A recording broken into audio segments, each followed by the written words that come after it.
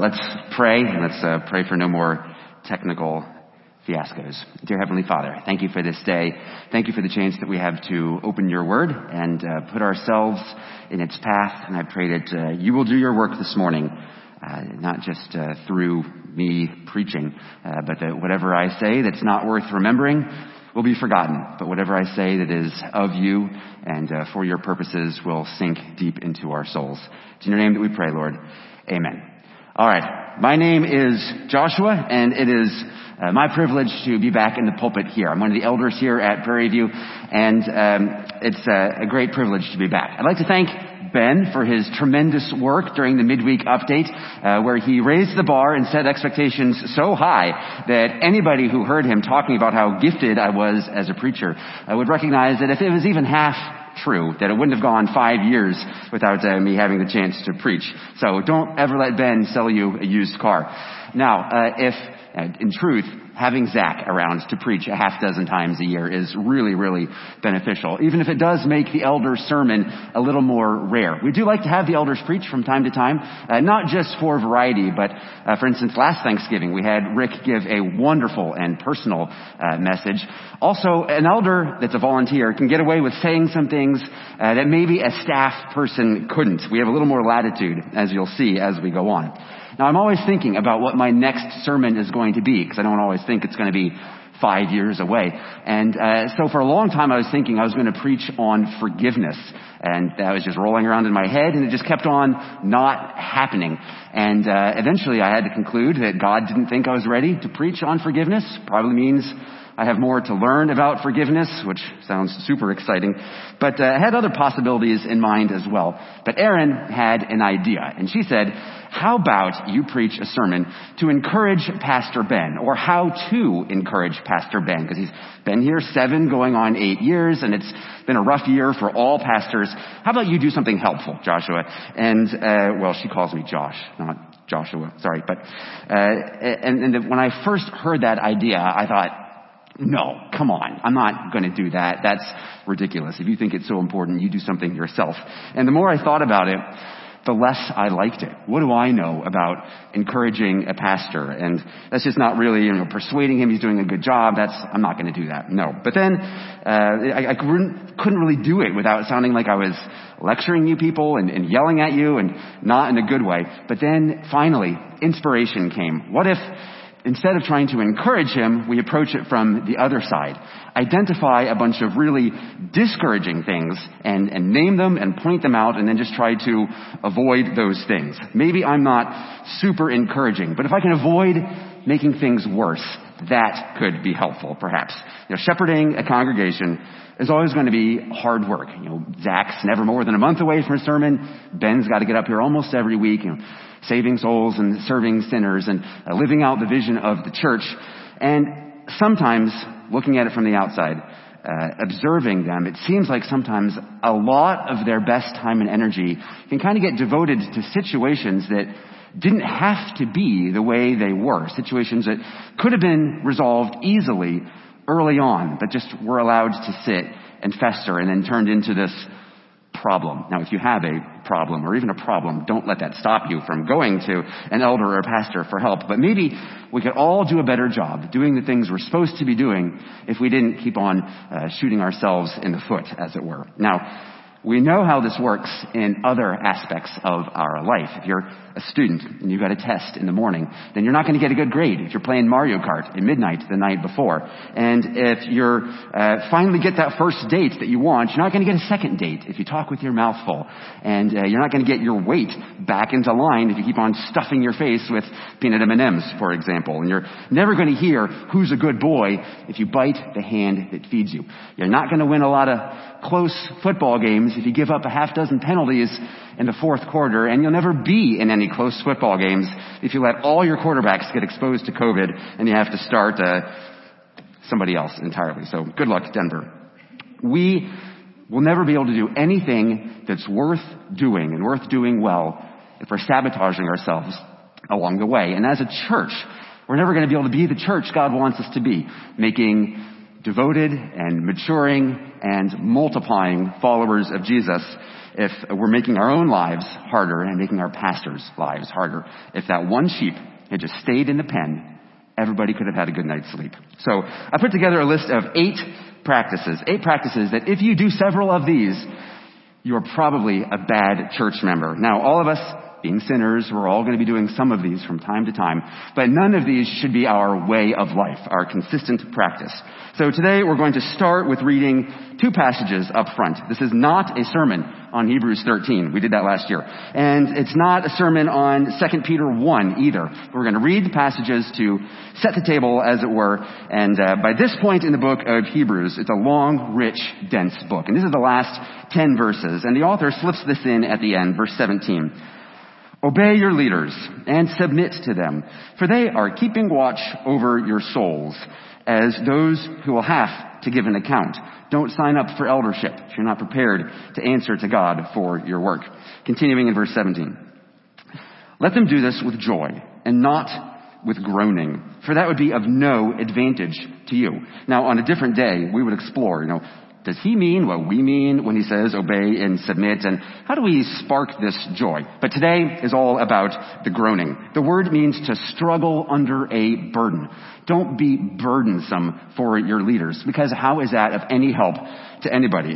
It's bad for you because you've got all these bad and sinful habits, and it hurts them because it's really demoralizing. And then later, it hurts you when it all blows up in your face, and the people who are supposed to be the spiritual frontline first responders are all worn out because of you. So this is hopefully something that we can avoid. Now, let's flip over to 2 Peter chapter 1. For me, that is just 4-page flips through the book of James and through 1 Peter, over to 2 Peter chapter 1. And we're going to take a peek at verse 8. This is part of what Zach read for us earlier. If these qualities, whatever they are, Peter's going to give us these qualities, if they are 8, there you are. If these qualities are yours and are increasing, they keep you from being ineffective or unfruitful in the knowledge of our Lord Jesus Christ. It would be nice to invest a lot of effort in a project and see it's working. I'm being fruitful. I'm being effective. I'm helping. And, none of us wants to be, hopefully none of us wants to be ineffective or unfruitful or burdensome. So we're going to look at my 8 list of things to avoid and then the Apostle Peter's list of 8 things to nurture. And the first one on our list, don't let God's word have any weight in your life. Only open your Bible sporadically. Maybe only on a Sunday morning. Maybe not even then. When you do read, just read to get through it and get it over with. Don't treat it like it actually matters. Definitely don't let it confront you or challenge you or make you feel in any way uncomfortable. Now, we all have many things in our life that we devote our time and energy to. Things that have priority and influence. Things that we give weight to because they have weight, because they matter. And big picture stuff like relationships and goals, hobbies, vocation, anything that competes for your attention. We don't get to control all of those things, but we do get to have some control over a lot of them. And obviously, we don't want to be nurturing bad influences in our life. We know that's not a good idea, but sometimes we're not good at recognizing when we have a neutral thing or even a good thing that is growing beyond the proper space that should be allotted for it. Now, anything could get lopsided in your life, even good things, a parent relationship, or in a year like this, the pursuit of health and safety, a political cause, your own child, one of their relationships, some dream that you have for the future. And these are all good things that could crowd out and push out others. We don't want to just thoughtlessly default to caring about what other people who might not even care for us think that we ought to care about. So to use a couple of buzzwords, we want to be intentional or mindful about what we give weight to in our life. So one way to explore this is to ask yourself, what makes me afraid? Or, on the other side, what makes me really, really motivated?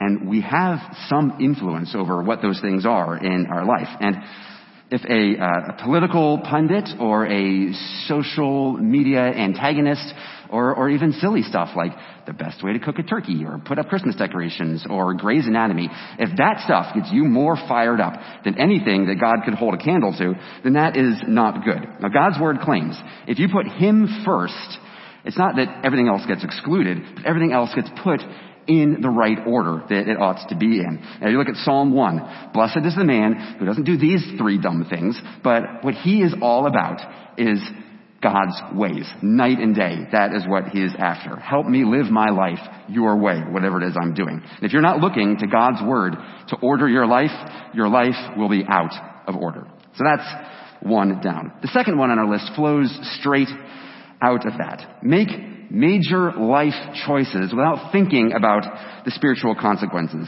If the previous point was about the day in and day out of life, this one is about the major fork in the road moment of decision. Do I quit my job and look for something else? Is this relationship going anywhere? Is this the right major for me? If I take on this debt, is it going to give us opportunity, or is it going to end up strangling our lives for years to come? What neighborhood should we live in? Is there a halfway decent church in the town that we're looking at moving to? Sometimes those questions are easy and straightforward, but other times they're much more complicated, and there's different angles to consider and trade-offs and things that aren't so straightforward. As usual, God's word will help you organize and rank the things that ought to matter to us. And it can also help us know when there's not some sort of black letter scriptural principle that has to be followed, and we have the opportunity to follow our conscience or even personal preference, and how to live in the freedom of living that way and the confidence rather than being filled with second guessing and anxiety that somehow we're gooping stuff up. Third one is like that, and it's a coin with two sides, and I call this coin the don't let anyone in coin. So on the one side, don't let anyone get close enough to you that they can tell you what you need to hear. We all need people in our lives that can tell us, you're mistaken, you're out of line, you being foolish, or hold still while I give you a kick in the pants, if that's what it takes. We can all, and we'll have those people that we listen to because we know that they care about us and they have our best interests in mind, and we trust them.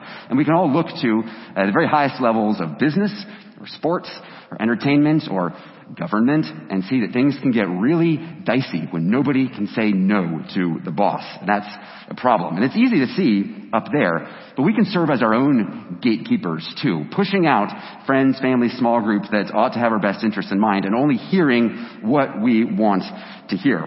Now, the other side of that coin is don't let anyone in, don't let anyone get close enough so that they can help you when you are hurting, when you're suffering, or when you're struggling or even floundering and everything's falling apart. Now, the church can be part of the problem here because if somebody opens up and says, wow, I am in a dry season and where the heck is God? And somebody well-meaning hopefully comes along and says, well, have you tried praying harder and having better faith and confessing all known sin? And here's some 10 spiritual disciplines for you. It can be easier just to keep your mouth shut, pretend, self-isolate, and don't let anybody know, even if everything's all falling apart. And it makes us grieved, sad as church leaders to hear that somebody has been struggling for so long alone, and we want to be part of that process early on rather than deep down the road. So how do you get this coin out of your pocket?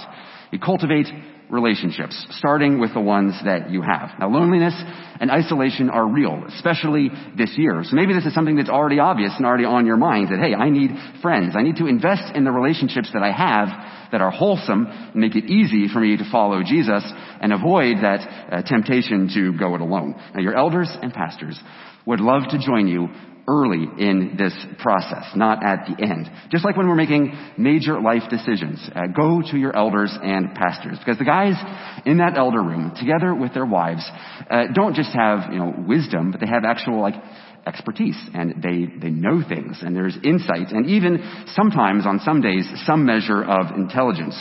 And nobody likes to wade into a disaster that could have been avoided, so seek them out before rather than after. Proverbs 15 says, without counsel, plans fail, but with many advisors, they succeed. Now that's labeled as a proverb, not a promise, because that's just the way God designed things to work. Fourth up, fight, bicker, squabble, and divide over what will be forgotten in a week or a year or a century.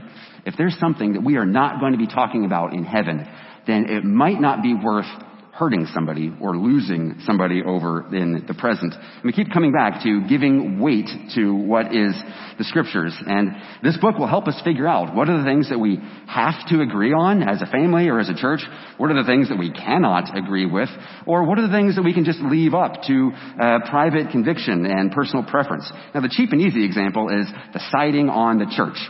Maybe you love it, maybe you hate it, maybe you didn't even notice, and maybe someday it'll even be finished, hopefully. They seem to have gotten stuck on the back. But, whatever. It keeps the building dry. It's not something worth fighting about. Now, a more charged example, was there a candidate in the presidential election 3.5 weeks ago that a Christian ought to have or must not have voted for?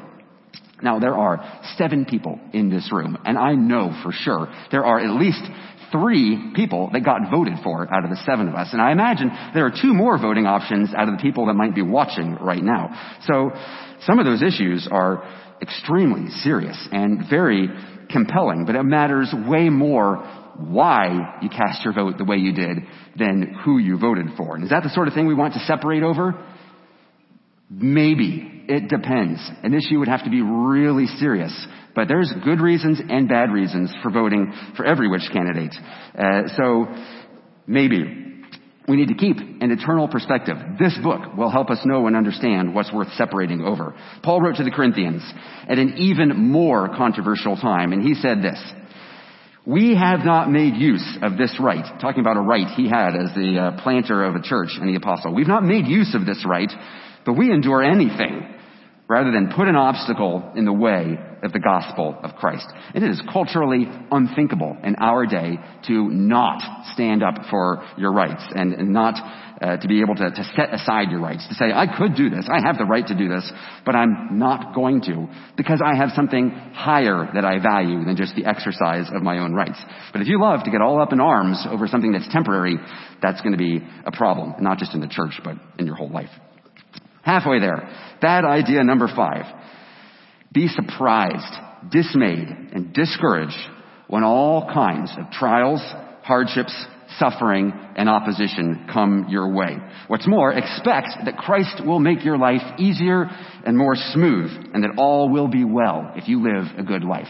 Now, this is what Joe referenced a little bit earlier, that it goes against the grain of our understanding of the way things ought to work. We think, make good choices, get good outcomes.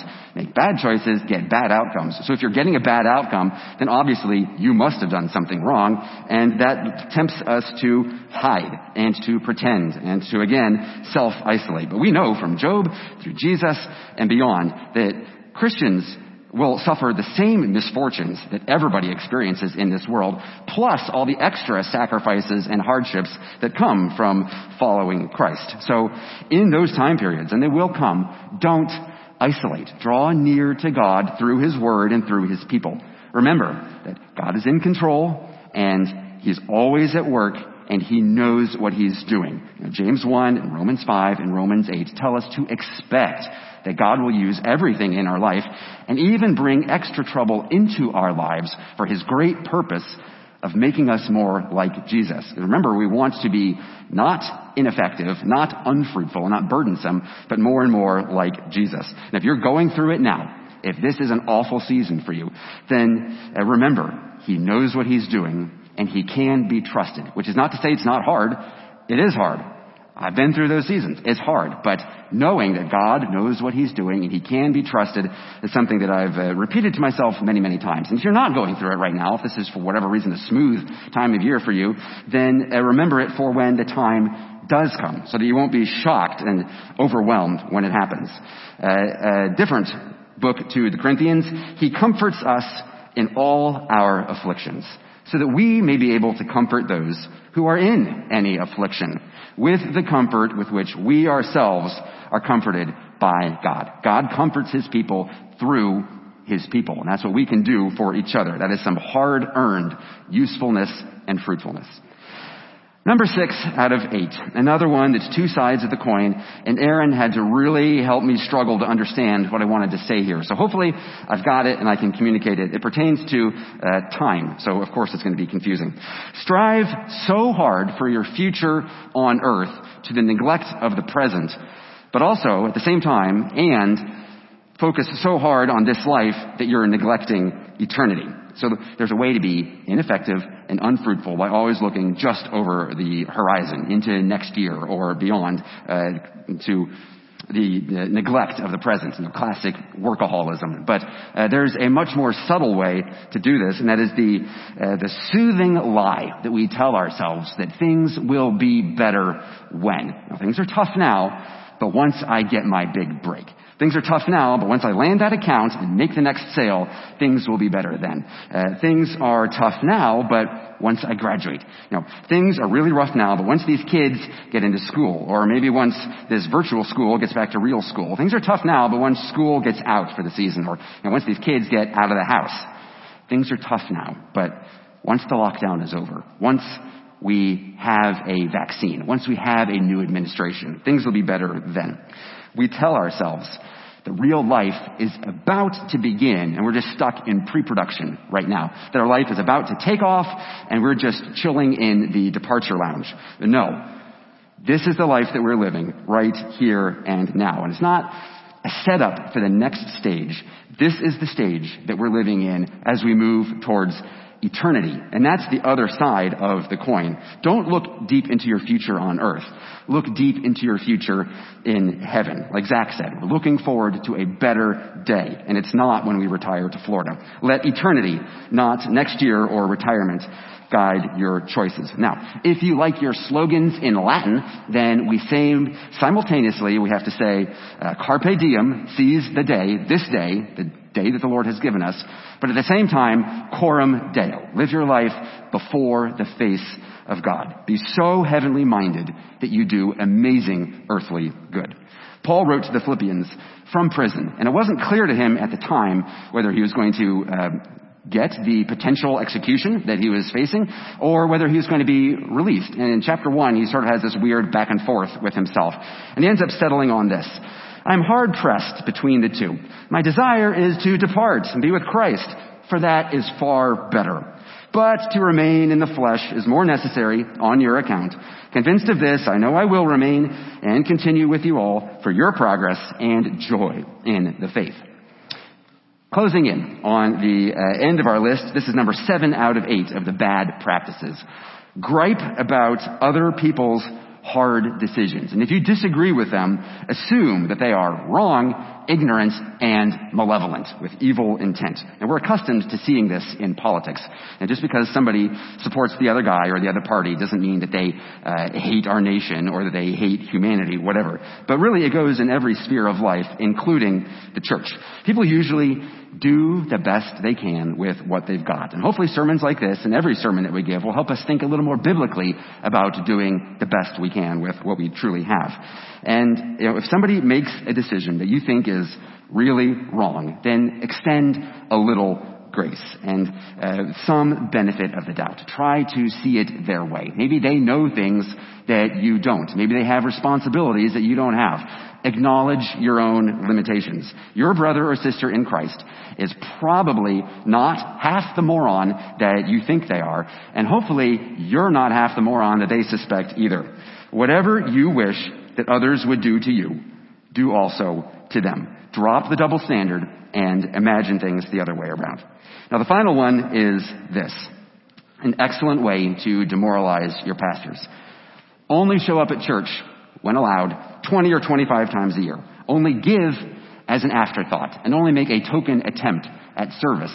And as you do these things, make it seem like you're doing some great favor to the Lord and to His church. At the same time, expect that pastors and their wives are going to be on call 24/7 and that they'll end up doing 90% of the work of the church.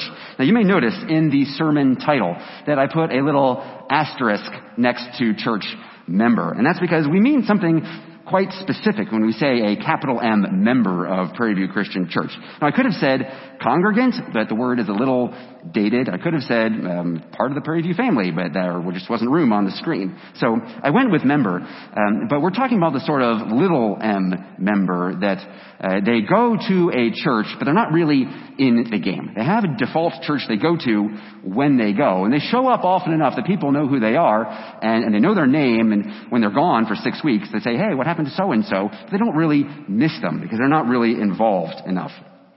Now, it takes time to find a good church, to get involved, to get integrated and assimilated, but eventually it should happen, because when we commit to a church, we're committing to the people of the church, not a pastor or the staff or the leaders. Ephesians 4, God provides to the church leaders, he provides the church with leaders to equip the saints for the work of ministry, for the building up of the body, until we all attain to the unity of the faith and of the knowledge of the Son of God, to maturity. And that is a perpetual project, because God keeps on sending more people into the church, and he keeps on regenerating people and making these baby Christians with their baby Christian messes, which is wonderful, but it takes all of us being fruitful and effective together so that we can continue to do ministry into the future, so it'll still be there. And that's not just the pastor's job, either at this church or at any church you might find yourself at down the road. Now, if a pastor is going to serve with perseverance and longevity, he's going to need the same thing that anybody else does. Now, I joked at the start about not knowing how to encourage a pastor, but really it goes the same for anybody. It's not that different. Treat them like a normal human being rather than some sort of elite spiritual professional. Now, Ben and Zach are pretty much both 30-ish guys with a wife and kids and a mortgage and a job, and they're looking at the same 2021 that's pretty murky, just like everybody else. You know, they're practically interchangeable, right? And they're ordinary people, and it's encouraging to them to have us not put them on some sort of pedestal that they don't belong on. And they need friends, and their wives need friends. So reach out to them and acknowledge milestones and express gratitude, even if it's just a sentence at a time. Don't have unreasonable expectations. Honor their wife and kids. Don't gossip. And respect personal boundaries. The same way you encourage anybody else is how you encourage a pastor. Although in a year like 2020, being a pastor is hard in a church year like this when we can't meet off and on. So certain professions do require extra encouragement. And these 8 bad practices are a great way to discourage them, to make it harder than it needs to be. So if you recognize yourself in any of these, or you recognize any of these in yourself, either now or in the future, then that's good. It's to be able to identify that and move away from it. Now, Hebrews 13 calls us to act in a way so that they can do their ministry with joy and not with groaning. We spent 20 minutes talking about a lot of different ways that we might be making them groan, acting in a burdensome manner, so that we could identify it, point it out, and avoid those. Repent of that. But Peter explores the other side. I lost my place. So we're going back to 2 Peter chapter 1, and he explores how can we live so that those around us can serve the Lord with joy. And why should we care? Now, this is how Peter starts his letter. Verse 3 and 4, he puts forward some fairly lofty expectations or possibilities about what the Christian life might be like. He almost begs you to ask, how's that even supposed to happen? His divine power has granted to us all things that pertain to life and godliness. That's fairly comprehensive. Through the knowledge of him who called us to his own glory and excellence, by which he has granted to us his precious and very great promises, so that through them you may become partakers of the divine nature, having escaped from the corruption that is in the world because of sinful desire. Now, that sounds great, whatever it means. We're not preaching this passage. So how do we make this happen? How do we start with our faith, what we believe and know to be true about Jesus Christ, and then grow into life and godliness and glory and excellence and away from corruption and learn to not just manage but put to death our own sinful desire? He's going to give us 8 things. The same 8 things that we've explored from the reverse side. Peter tells his people at the very end of his life, this is what he tells his people to do.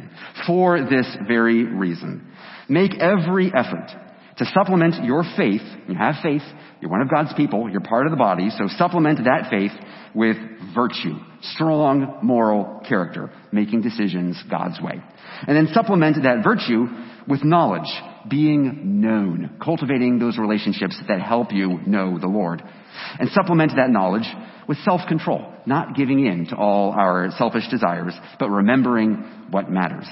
And supplement your self-control with steadfastness, bearing up under and growing through the trials of life. And supplement steadfastness with godliness, devotion, serving God in the present with eternity in mind. And supplement the godliness with brotherly affection, having a bit of humility and treating others graciously. And supplement brotherly affection with love, committing to a local body of believers, come hell or high water, because both of them will come. If these qualities are yours and are increasing, they will keep you from being ineffective or unfruitful in the knowledge of our Lord Jesus Christ. Now, if Jesus wasn't God, if he's not Lord and Christ, and he didn't die for our sins, then none of this matters at all. And the church is just another charitable organization. And there are better organizations for doing charitable stuff. But if Jesus is who he claims to be, and he did what this book says that he did, and he really is the Savior of the world, then his way is the only way. And the way that he chooses to work in this age is through the local church. And we can make that harder on each other, or we can help each other by being effective and fruitful. Let's pray. Dear Heavenly Father, I thank you for this chance that we've had to look at your word. And I pray that we won't just be looking for the sake of learning something about Peter, learning something about Hebrews, but learning something about you and learning something about ourselves. And I pray that you will help us understand what's going on inside ourselves. What is it that's driving us? What is it that we're giving weight to? What is it that makes us act the way that we do? And recognize what is good there and cultivate that, and recognizing what's problem, what's sinful, what's rebellious, and putting that to death. And I pray, Lord, that this would be the kind of church where it's easy to get plugged in. It's easy to find a small group. It's easy to get to know people and get to know you, and that we can be easy on each other as we try to help each other grow more in your likeness for your glory. It's in your name that we pray. Amen.